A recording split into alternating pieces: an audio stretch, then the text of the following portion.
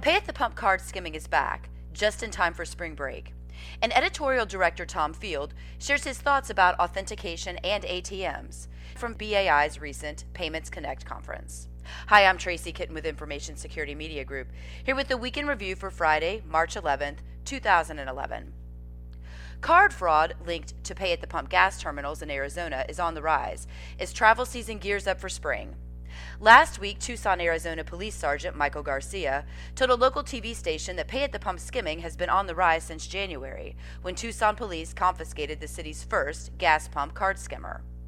Local law enforcement quickly responded in mid-January by telling gas station owners to check card readers on fuel pumps more regularly, as well as warn consumers about the dangers of paying with plastic at the pump. The problem is not new. Last July, Arizona Governor Jan Brewer directed the State Department of Weights and Measures to increase gas pump inspections, and directed the department to work more closely with gas station owners to explore ways to fight the skimming crime. The challenge with pay-at-the-pump terminals is that they're difficult to inspect. Unlike ATM skimming, which involves placing a skimming device over an ATM's external card reader, a skimming device at a pay-at-the-pump terminal is placed inside the pump's enclosure, where it is visibly undetectable. Editorial Director Tom Field shares some parting thoughts about key topics from BAI's Payments Connect Conference and Expo, which was held earlier this week in Phoenix.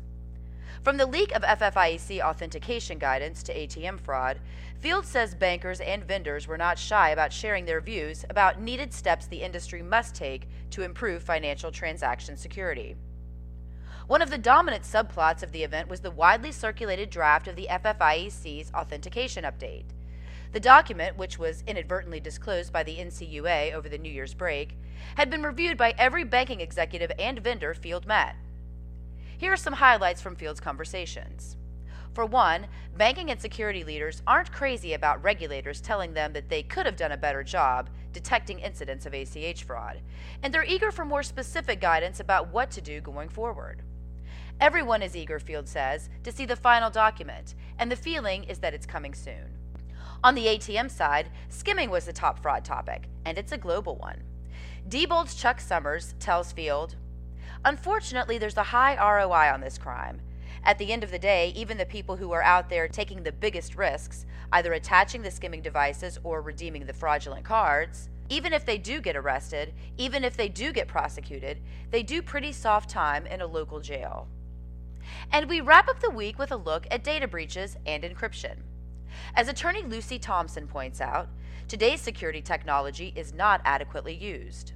Thompson, author of the American Bar Association's Data Breach and Encryption Handbook, says protecting ourselves from today's cyber threats requires much more preventative maintenance. Here is Lucy Thompson.